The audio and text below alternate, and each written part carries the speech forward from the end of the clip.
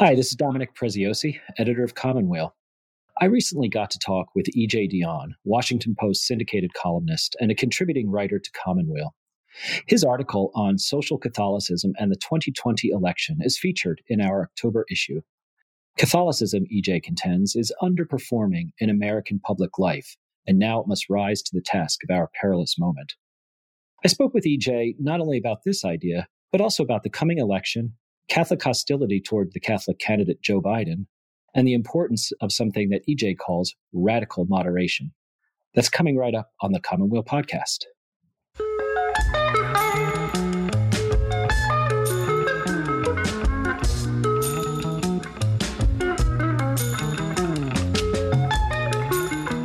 E.J., thank you for being here.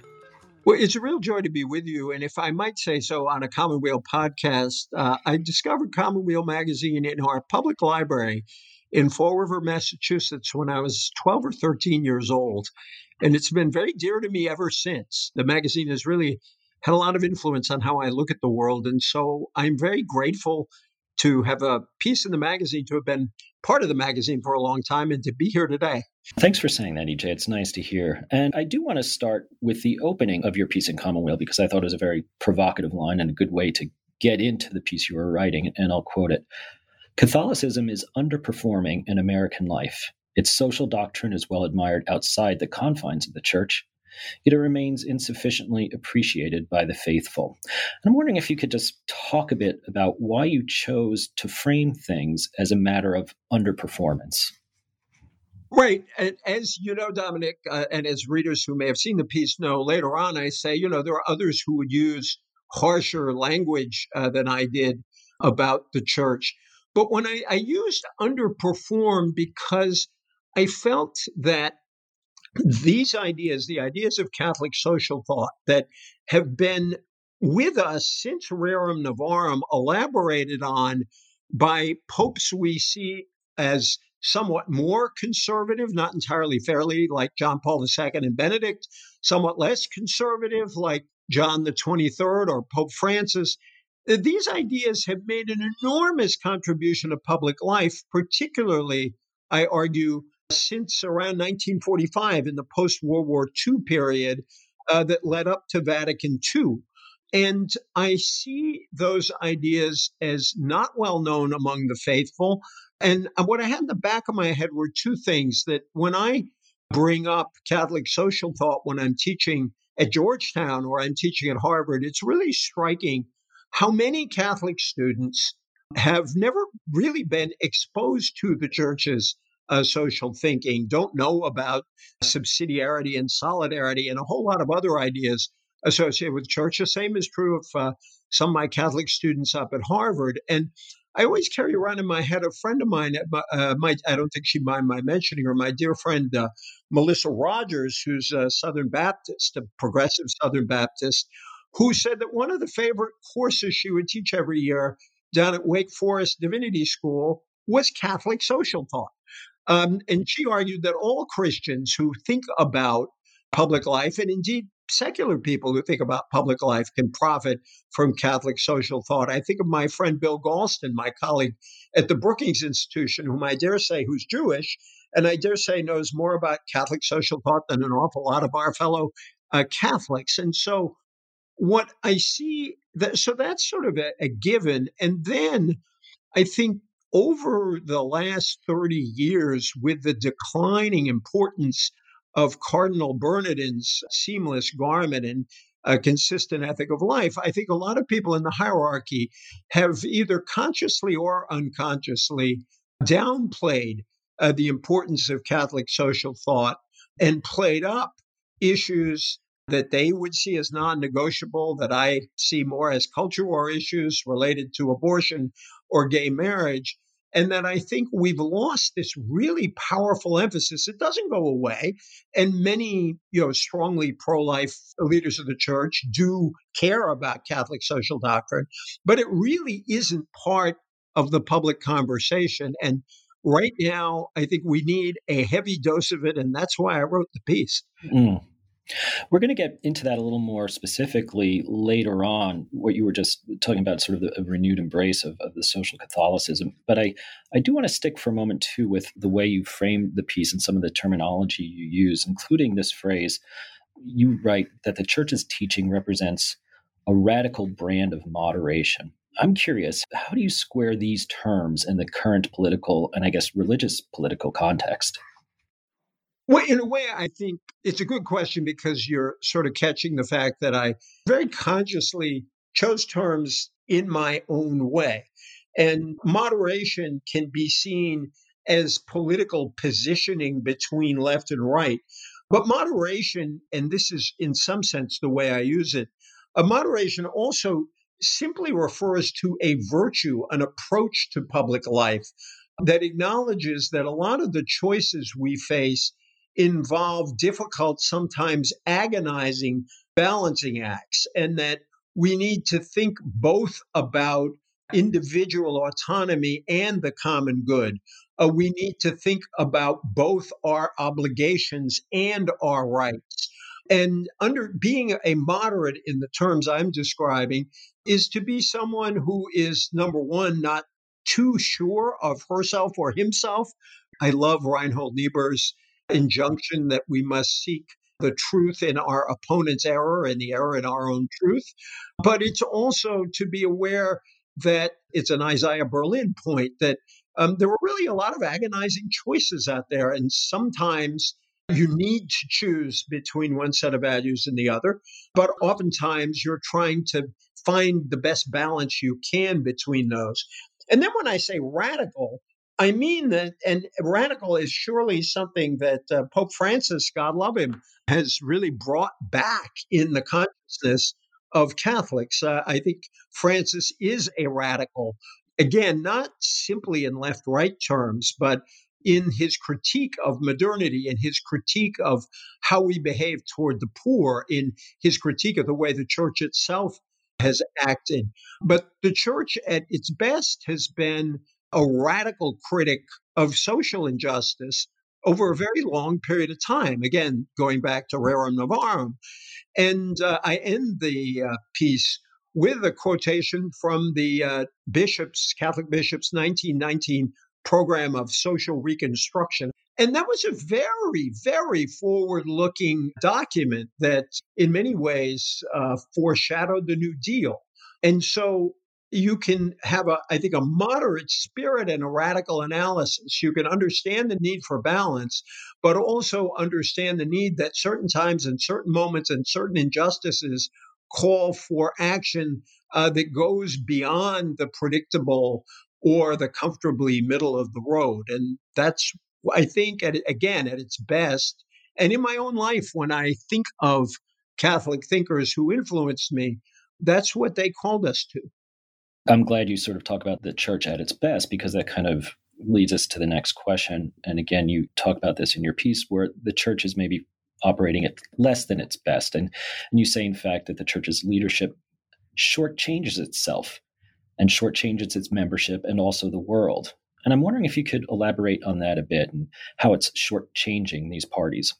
Well, first of all, obviously, none of us can talk about the church without talking about the profound sin, failure, outrage of the scandal. And it really bothers me very much that the church has taken an awfully long time to come to terms with the damage that was caused not simply by all of the individual acts of particular priests, but in some ways, even more importantly, by how long it took for the hierarchy to fully embrace the fact that the church itself was far more concerned for a long period of time with self protection than the protection of very, very vulnerable people. Here is a church that talks all the time about the most vulnerable, and those who were abused were among the most vulnerable. And that the cost of that are enormous. There are so many people in this world whom I deeply love who have left the church, not because they don't recognize the good done by so many instruments of the church, whether we're talking about Catholic Relief or Catholic Charities or homeless shelters or schools, they understand all those things, they admire all those things, but they pulled back in horror over what the church did and what the leadership failed to do about it. So that's obviously got to be spoken about. But the other piece, when I say underperformed, and here I should be candid, and I try to be candid all the time, but I want to be particularly upfront here, that obviously I am on the more liberal or progressive side of the church. Obviously, the church has always had different points of view within it. And it really bothers me that some of the most conservative parts of the leadership, particularly right now, the parts who seem to be saying outright or suggesting that Catholics can only vote for Donald Trump because of Joe Biden's stance on abortion, I find that they have really, if not consciously, then certainly effectively downplayed how much the church could contribute to the solution or the beginning of solutions to a lot of our social problems. And so when I say underperforming, I want the church out there as aggressively as it has been at other recent moments in our history on social justice questions. Yeah, so in fact, you use the term it's time for a renewed embrace of this social Catholicism. But I guess, too, what are your expectations for this? I guess my expectations are just quite simple, which is live up to the doctrine that you preach. Let's just go back to Pope John Paul II. I had the blessing of covering the Vatican for the New York Times back in the 1980s. I got to cover, while I was covering the Vatican, all of John Paul's trips around the world. And there are ways in which John Paul was more conservative than I am, but he offered such a powerful voice on issues such as labor rights and human rights and social justice. He accepted some of the advantages of markets, but he was really tough on unregulated capitalism. The same was true of Pope Benedict. I underscore both of them because I'm not just talking about the innovations of Pope Francis. I'm talking about two popes revered by our more conservative brethren in the church, who really lifted their voices on behalf of social justice at many moments in their papacy. I once wrote a column when President Obama visited Pope Benedict, and I said, many will be surprised that the man in that meeting who was more to the left was Pope Benedict, that Pope Benedict had been more critical of capitalism than President Obama had. And so I simply want the church to reflect in its daily preaching, in the way it intervenes in public life, in what it asks of all of us and of all our politicians, to speak with the same force about social questions as they do about other questions.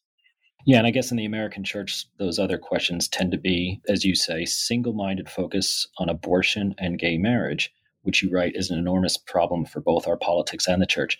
Since you've written this piece, there have been other related developments to consider in this context: the selection of Amy Coney Barrett as a potential Supreme Court justice, and also a statement from two Catholic justices, Justices Alito and Thomas, calling for revisiting or abandoning the Obergefell decision protecting same-sex marriage. So I'm wondering if you could just maybe talk about these developments in the context of the piece you wrote. Yeah, and let me just, if I could, thank you for that. I just want to call attention to a line in the piece that, I'm sure some of my Catholic brothers and sisters out there might disagree with, where I argue that the opposition to LGBTQ rights is both a shame and a sin. And that when you look, as a very practical matter, when you look at the defection of young people from the Catholic Church, and ex-Catholics are now one of the largest religious groups in America, which should give us pause. LGBTQ issues are among the most important. And I have long taken the view that was probably articulated best years ago by my friend David Brooks, and it really influenced my view of this, that the gay marriage actually might best be seen as an almost traditional demand. It is a demand of people who are gay or lesbian, or who no matter what your sexual identity is, a demand for the opportunity to make a public declaration of fidelity and commitment. So there's that, but there's also simply charity and brotherhood. The Catholic Church, we have all known gay Catholics. Many of us have known gay priests, celibate gay priests. but some of whom are quite open about being gay or feeling that they are gay. And we should respect them. There's something wrong with the church, I think, not speaking with charity and openness toward a whole lot of good people out there who are trying to save themselves. I was struck, for example, during the campaign. I thought it was such a wonderful thing that Pete Buttigieg spoke up as an LGBTQ person who was himself religious. And actually, he's one of the only Democrats who ever ran for president who described himself as liturgically conservative. He's an Episcopalian. But so that's on that side of the question. And so I just think that emphasis is wrong. And the other controversial thing I say in the piece is I just don't see how a politics whose main demand is to make abortion illegal, I see that as leading us down a blind alley, not only because our country is not going to make abortion illegal, but also because I don't think it's the best way to defend life. We know that if abortion is made illegal, there will continue to be a lot of abortions. Women's lives might be more threatened. And I argue that the social emphasis of the church is more likely to reduce the number of abortions, is more likely to create a culture of life, is more likely to protect the unborn, because 70% of abortions roughly happen among poorer women. And I cite our friend and Commonweal contributor, Kathy Cavany, that we need to find a route that respects both autonomy and solidarity. And so there are many people there are so many people I respect in the pro-life movement who really have been powerful witnesses for social justice. And I don't mean to trash anybody in that respect, but I do think there are parts of the pro-life movement that have so elevated abortion over social justice that I think they have missed the storyline. And I think they potentially miss the greatest opportunity we have to reduce the number of abortions in the country. So let's sort of stay in the political moment too, because you write in the piece, there's no Catholic vote, and yet it remains important. And I kind of want you to discuss that phrase, maybe in the context too of what we're seeing a few weeks out from the election here. There's this sort of a Catholic hostility toward the Catholic candidate, Joe Biden. And I'm wondering if you can think of any precedent for this and how to think about it in terms of this Catholic vote that both doesn't exist, but that I guess is apparently still important. You have pulled together, I think, three excellent questions in one question there. Let me try to take them one at a time. I first floated that idea, I think, in a piece almost 30 years ago. And the idea was that there's been less uniformity in Catholic voting than we often think. That we look back to John F. Kennedy's election, where Kennedy, according to Gallup, got 78% of the Catholic vote. Well, of course he did. He was the second Catholic candidate, and he became the first Catholic president. And an awful lot of quite conservative Catholics voted for Kennedy simply because they wanted to declare that Catholics have a legitimate role to play in public life and that one of us can be president. From 1968 on, and especially from 1972 on, but also before that, when Dwight Eisenhower actually got a very substantial share of the Catholic vote in the two elections in the 1950s, Catholics are a much more homogeneous group. And pretty well since 1972, Catholics have been a kind of 40-40-20 group in American politics. It's hard for Republicans to get less than 40% of the Catholic vote. It's hard for Democrats to get less than 40%.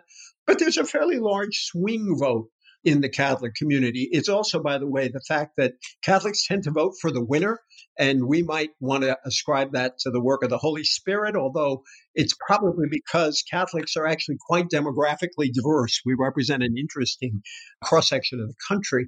But they are important because there is a substantial swing vote among Catholics. Among the most Orthodox, there is a real push-pull between Catholic social doctrine, which pulls, if you will, more toward the left, and obviously issues like abortion, which in conventional terms pull more toward the right. So there's that fact. Catholics are also often cross-pressured between a kind of Catholic culture that is still rooted in some ways in the immigrant past and the working class past and their own current circumstance, where obviously there are many affluent Catholics. And I found this very disturbing, that in the 2016 election, white Catholics pretty much voted like all white people, and Latino Catholics voted pretty much like Latinos. Now, in one sense, that's not surprising. On the other hand, it doesn't sound like there was anything particular about Catholic social thought or Catholic teaching that really influenced the way in which Americans were thinking about politics. Some would say that's how it should be, but I just worry about that loss of distinctiveness. In terms of Catholic hostility toward the Catholic candidate, ask John Kerry. John Kerry ran into, I believe, even more hostility than Joe Biden is running into.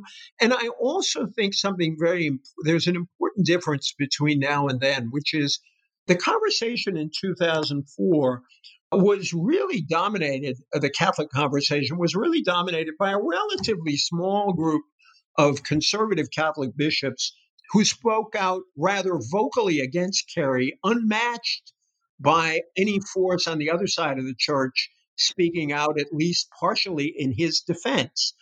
I think beginning with Sister Simone Campbell's Nuns on the Bus movement, you've had some pushback from the social justice part of the church. I think with the rise of Pope Francis, you're seeing an awful lot more lay people engaged in the issue. And in the piece itself, I quoted Cardinal Tobin, who said, his doubts are about the other guy. As he put it, he didn't refer to Trump, but the other guy was Trump. And so I think you're actually seeing, if you will, this may not be the best way to put it, but a fairer fight within the church between the Democrat and the Republican. Lastly, I think Joe Biden, more than Hillary Clinton, I think one of the sadnesses of the Clinton campaign is she is a genuinely religious person whose faith really led to many of her political conclusions. It led her to civil rights, for example. I wish she had talked a lot more about her faith. Joe Biden has been much more open about his Catholic faith. The convention highlighted it. Chris Coons, who's also a very religious person, talked about Biden's faith. And I thought it was really striking in the vice presidential debate that when Vice President Pence mentioned Amy Coney Barrett and suggested anti-Catholicism, the first words out of Kamala Harris's mouth, Senator Harris's mouth, were, Joe Biden and I are people of faith, and we're insulted by this. And Joe Biden would be only the second Catholic president. So I think you're seeing something different here. And my hunch, unless all of the polling is wrong right now, which I don't think it is, you're going to see Joe Biden doing significantly better among Catholics, white Catholics, than Hillary Clinton did back in 2016. You mentioned the vice presidential debate, and I guess I'm not so ridiculous as to ask for predictions at the moment, especially in a moment like this. But what do you make of this election season in that sense? And to the extent that you are maybe able to see a few weeks into the future, could you maybe give your thoughts? Let's put it this way. I think this I can say with confidence, which is a Biden landslide, if you look at these current numbers, is at least as likely as a very close race. We always look at the polls the way we want to, and we look at them today and said, but this could be much closer. Trump could catch up. It's also the case that it could go wider. And in fact, what you've seen, Biden has widened his lead.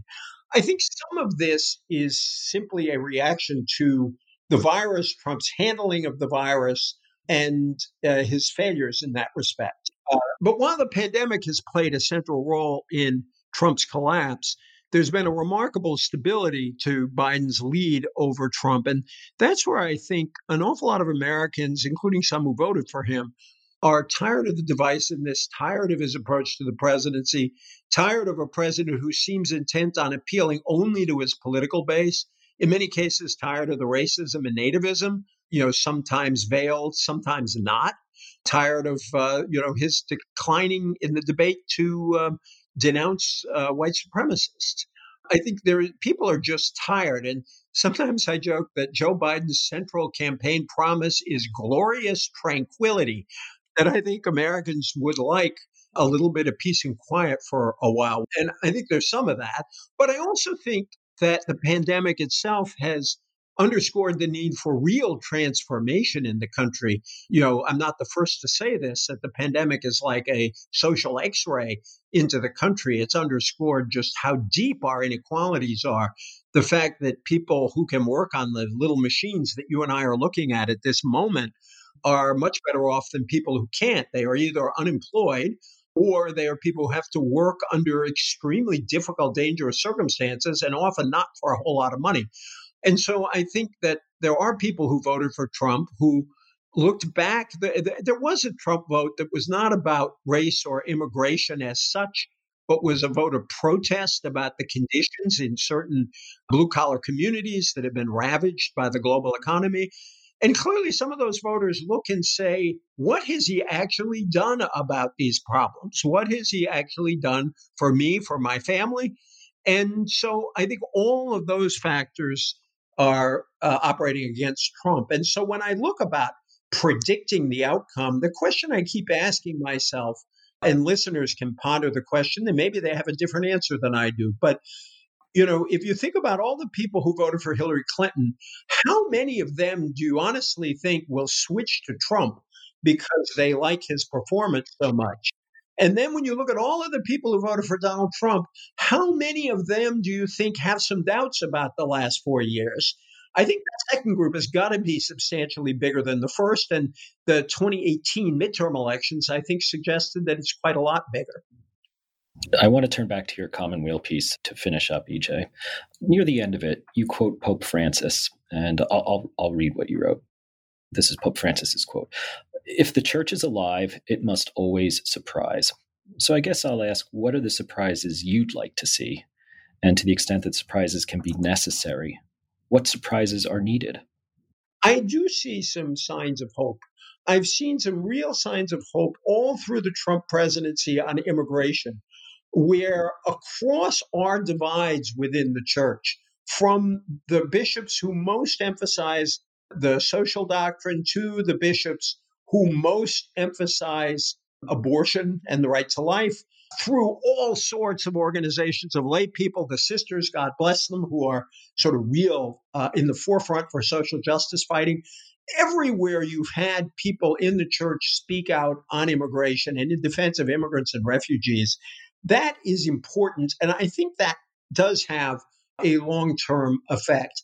I think you are seeing bishops like Cardinal Tobin who are sort of trying to call Trump to account and trying to call Catholics to account and say, take a look at what's happening here. Our colleagues, if I can be an us with Commonweal, our colleagues over at America Magazine. America is no left-wing magazine these days, and yet they had a very powerful editorial about the dangers that President Trump represents. And obviously, you see it in the effervescence that Pope Francis himself calls forth in the church, the ways in which Francis is leading, some people who left the church to give the church another look, is leading Catholics who stayed in the church, either giving hope to those who were discouraged, and in other cases, calling faithful Catholics to think again about their attitudes toward the unregulated free market, toward poverty, toward injustice, not only in the U.S., but around the world. So hope is a virtue. It's my favorite virtue. I once wrote, and I realized I was picking a fight with St. Paul. Mm-hmm. I said that hope is the virtue on which faith and love depend. So I seem to be prioritizing hope over love. But in my view, it's very hard to love properly or to have faith if you don't have hope. And I think that Trump and the reaction he's called forth, and the crisis of conscience he's created among a great many people may be a sign of, it is, if I can go back to Pope John Paul II, it's a sign of contradiction that can also be a sign of hope. E.J. Dionne's story on American politics and social Catholicism is titled Radical, Moderate, and Necessary. It appears in our October 2020 issue and is available on our website. EJ, it's been a pleasure having you here today. Thank you for your time. And a joy to be with you. Thank you so much for having me.